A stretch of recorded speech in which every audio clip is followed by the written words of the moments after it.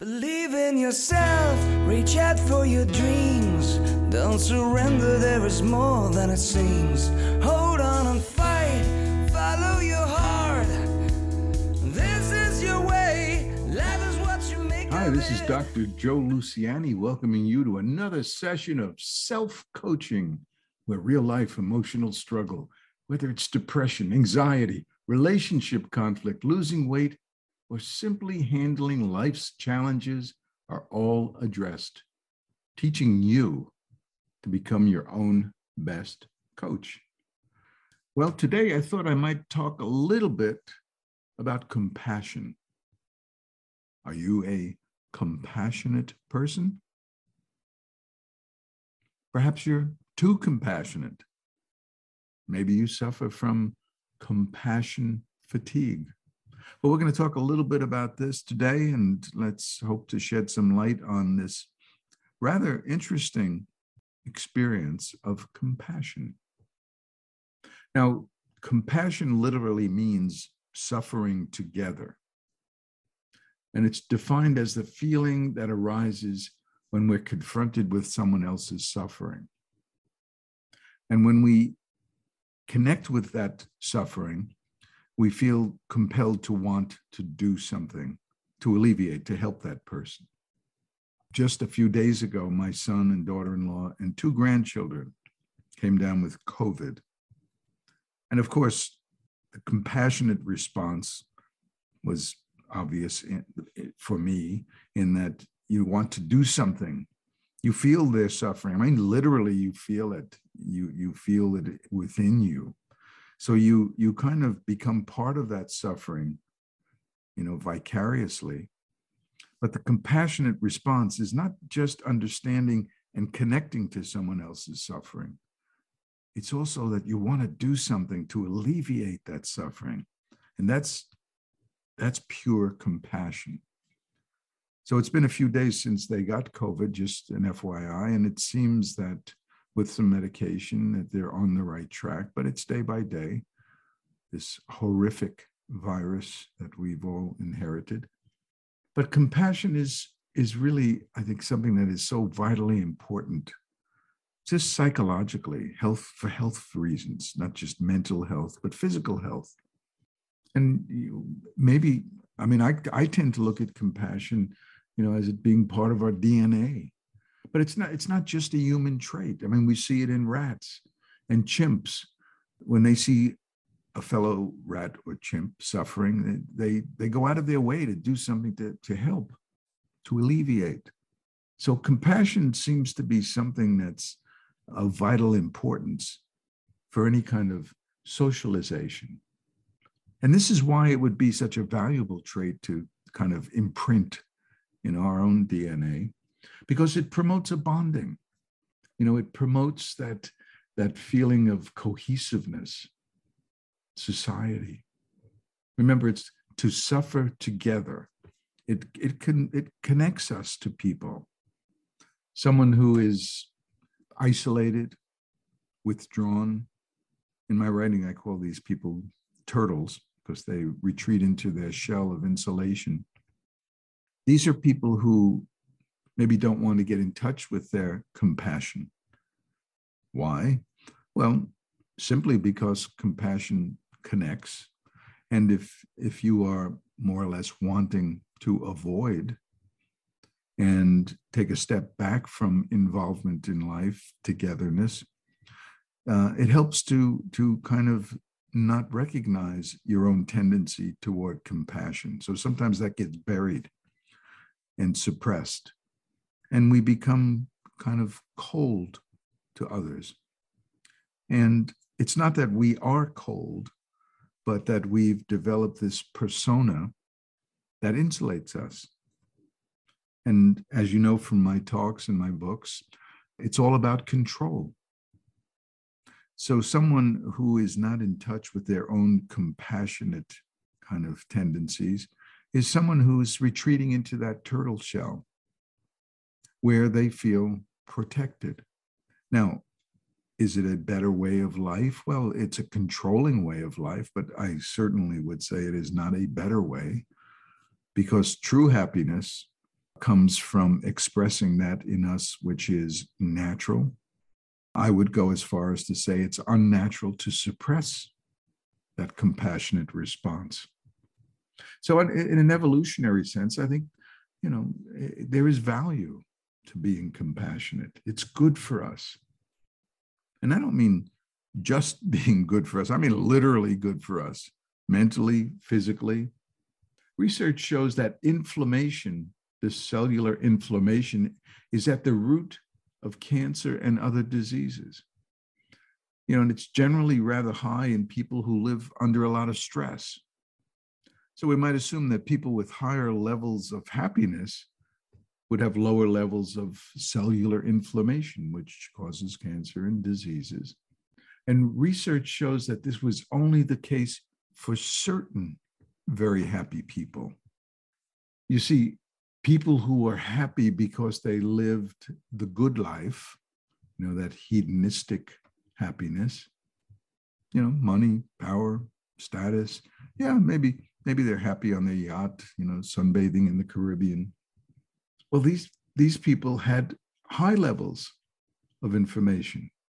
And, ironically, these people sunbathing in the Caribbean, as happy as they might think they are, had high levels of cellular inflammation. So yeah, here we are. I'm happy, I'm on my yacht, and I'm contributing to my ultimate disease because my cellular inflammation is high. How can this be? Well, people that are more compassionate had low levels. So the happiness, see, certain kinds of happiness, there's legitimate, healthy, intrinsic happiness that comes from the inside out. And that happiness lowers the level of cellular inflammation, whereas external happiness, money, power, wealth, all that kind of stuff, it doesn't do the same thing. It doesn't. You may feel happy on some level, but it's not contributing to the profound healing happiness that comes from living a life of compassion. One study showed that the lack of social connection is a greater detriment to health. Get ready for this. It's a greater detriment to health than obesity, smoking, and high blood pressure. So again, that person in that turtle shell may feel well insulated. They may even feel happy, but there is that price to pay. It is a detriment. And physically, our bodies reflect the fact that we are, in a sense, antagonizing ourselves by being less than compassionate in our lives. And there's a therapeutic value that comes with being compassionate. There's no question about it. You come out of your turtle shell, you start to empathize with the pain and suffering of someone else. You try to do something. And what that is, it shifts the state of self-focus to a state what we might call other focus. Now you may recall a time where you were kind of down in the dumps and the bills are piling up and you're just down sulking and the phone rings and it's your neighbor. You've got to help me. I've got a leak in the basement and water's pouring in, and you run out of the house and you get down there and you're working and you're bailing water and you're starting to feel good. You're helping your neighbor. You're doing something worthwhile. You're compassionate. He's in distress. And you're trying to alleviate that distress by doing something. You feel better. Where's your mood? Where did it go? Well, that self-absorbed focus was replaced by other focus. And that's therapeutic. So there's value in being compassionate. And as I mentioned earlier with the turtle shell, some people truly fear compassion. And the only reason could be, as I look at it, could be because basically it leaves us feeling obligated. And that, for someone who's trying to control every aspect of life, is unwieldy because we don't know where that will lead. The person that gets that phone call, oh, if I go over and help, then maybe they'll want something else next week, and just leave me alone. So for some people, being compassionate has kind of an open-ended danger to it. We're much safer in that turtle shell. Yeah, you're much safer. You're also prone to unhappiness and to a mediocre life of stability, perhaps, predictability, perhaps, but not happiness. What about self-compassion, right? Compassionate for others, of course, to alleviate suffering, but what about toward yourself, right?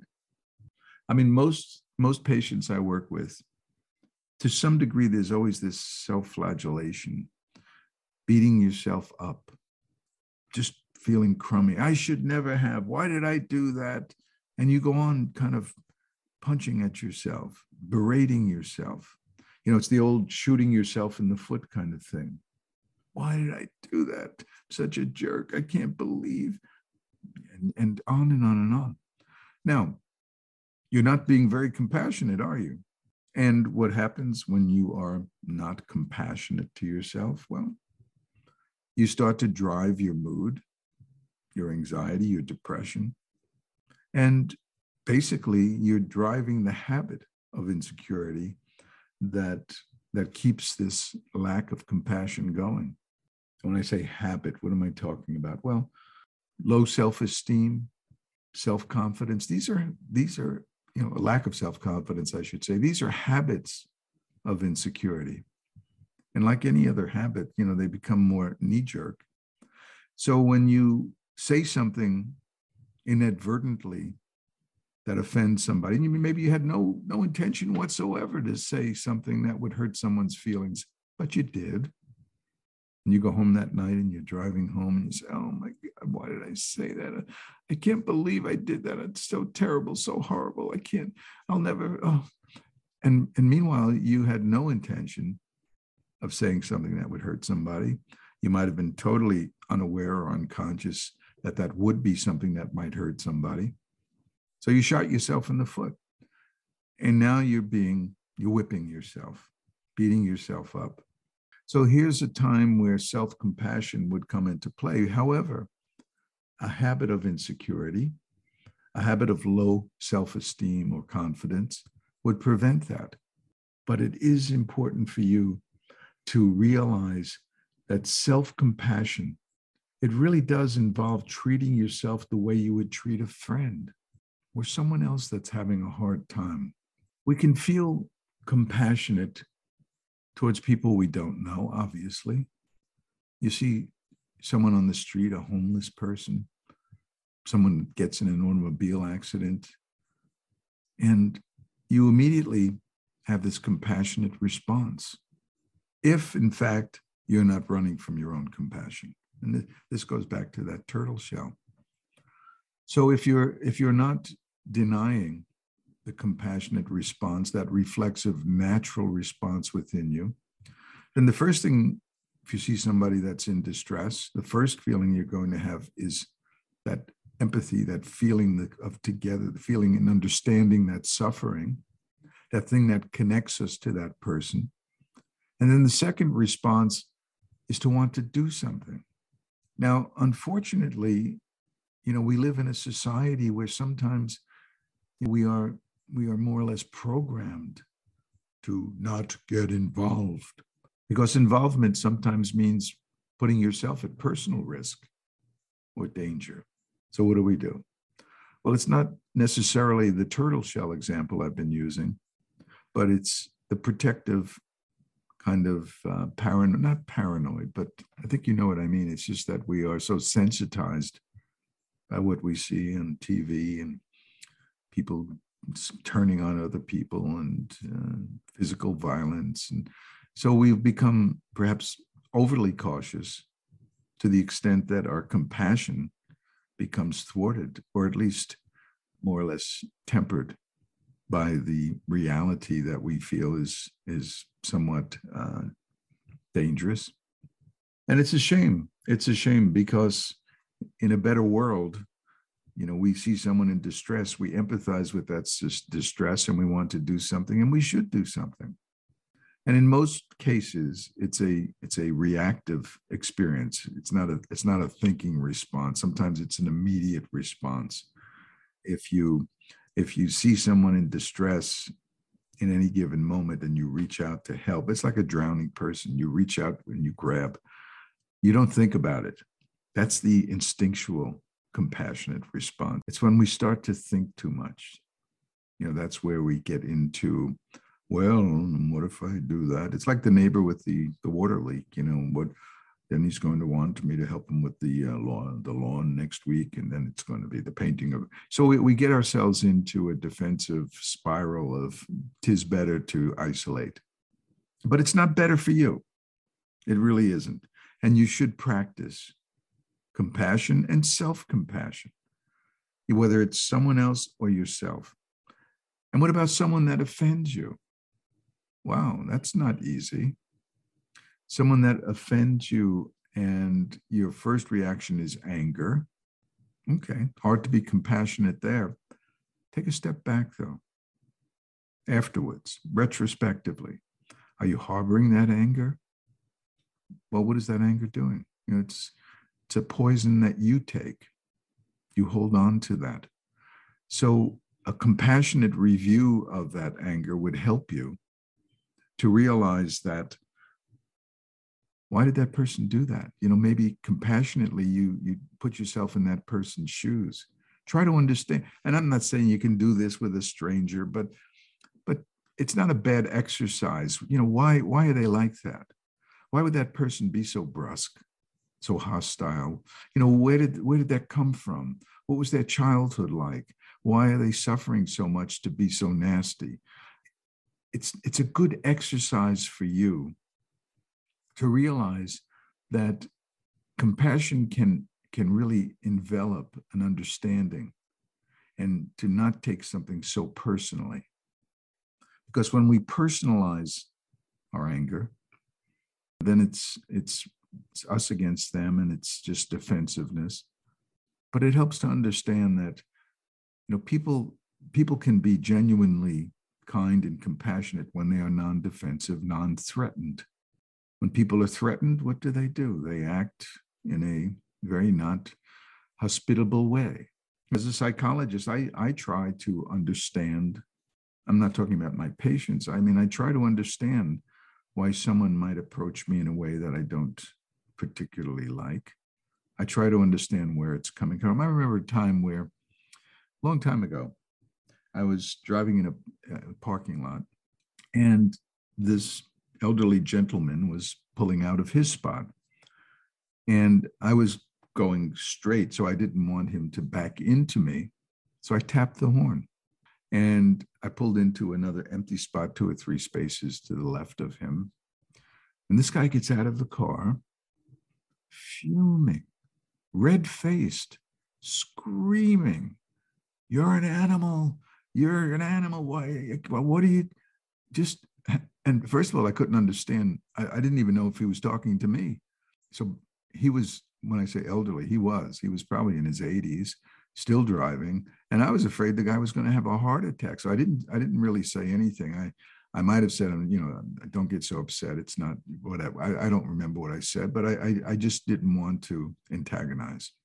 But I really felt I was being falsely accused. And later I remember thinking, why would he be so angry? Now, he obviously thought I was chastising him for pulling out, and my blowing the horn was telling him, that he was in the wrong, and I was, telling him to, be a better person. And he didn't like that. But I tried to understand that in a compassionate way, and I did feel rather sorry for him. He got really worked up, so upset over nothing, over a miscue, a misunderstanding. And that's part of the compassionate life that we need to live, is to understand that when human beings get threatened or fearful, they do things that are, kind of what would we call holistically human, the nice compassionate response we might have. It's people become, the shadow side of people comes out, and we see that negativity and the destructiveness. And we can see that anywhere in the world. Once we abandon compassion, once we abandon connectedness to others, some pretty terrible things can happen. Just turn on the news at night. So compassion is a critically important thing for us, for society, for the world. But it is something we practice individually from person to person. Now, before I leave this concept, I need to mention that there are people who are truly very compassionate, and we might even say overly compassionate. You know, they give so much, and they give so much of themselves that it is detrimental to their own mental health. And we call that compassion fatigue. I was talking to, since my son and daughter-in-law and family have COVID, my daughter-in-law's father just flew in from Iran, and we were talking last night about, and he has, you know, he has the ability to help others in Iran, and he does that to so many people. And the more he does that, because he lives in a very poor area, and people contact him asking for favors, for help, and he does. And he does, and he gives, and he gives. But there is compassion fatigue, and you could see it. It's just like there's no end to giving and giving. And it's a good thing. It's a wonderful thing. He's a very compassionate man. And I think that sometimes when there's no limit to our compassion, because let's face it, we live in a world where you can make a career out of going around and helping homeless people on the streets, people that need help. I mean, you could give up everything and just have a life, a career of helping and giving and giving. And there needs to be some boundaries there. And that's where self-compassion comes in. What are my limits? I remember when I was in training analysis, my training analyst once told me that, you know, you're going to be dealing with a lot of poison. And you really need to be careful. You need to keep your head screwed on straight, because this is not an easy profession if you get too involved. And I knew exactly what he was talking about. As you can imagine, a psychologist deals with lots of pain, lots of suffering. And at first, you can get lost in a patient's suffering. And if patient after patient after patient in one given day comes in and you are lost in each of their sufferings, you're not going to make it very far in this profession. What I did is I realized that I wasn't going to really be helpful if I got lost in the pain. I wasn't going to be most helpful if my own feelings of compassion were clouding my objective judgment of what was going on and how to help that person. So what really helped me is I started to focus on the way out for someone suffering. What I could really give them was not the compassionate response of alleviating their struggle, but staying objective enough. Not that I don't care about someone suffering, please, but the understanding that I needed to find a way as to why they were suffering and what I could do to help them. So I'm always focused on the optimistic outcome. I've heard such dire stories, such deep depressions. And what keeps me afloat is not getting or drowning in those miseries with a patient, but in asking myself, what can I do? Where can I start to look to help this person overcome their burden? And that's what has allowed me to go more than 45 years without kind of getting compassion fatigue. And I think it's very valuable. I think it's very valuable to realize that sometimes, in order to truly help, you can't get lost in your own hysteria or compassion to the extent where you are not being really helpful anymore. So, you know, there's a nice balance, and that's where self-compassion is so important in life. So that was my take today on self-compassion, compassion towards others. It's a one step at a time kind of deal. Make a difference. So be kind to yourself, be kind to others, and be healthier for it. Okay, that's it for today. And I'd like you to visit my website, selfcoaching.net, where you can find out more about my self-coaching philosophy. So until next time,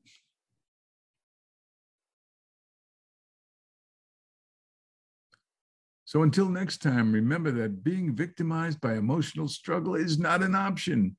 By definition, victims are powerless, and you're not powerless. So remember, everything's hard until you make it simple. So join me every week. And what do you say we make it simple together? Believe in yourself, reach out for your dreams. Don't surrender, there is more than it seems. Hold on and fight.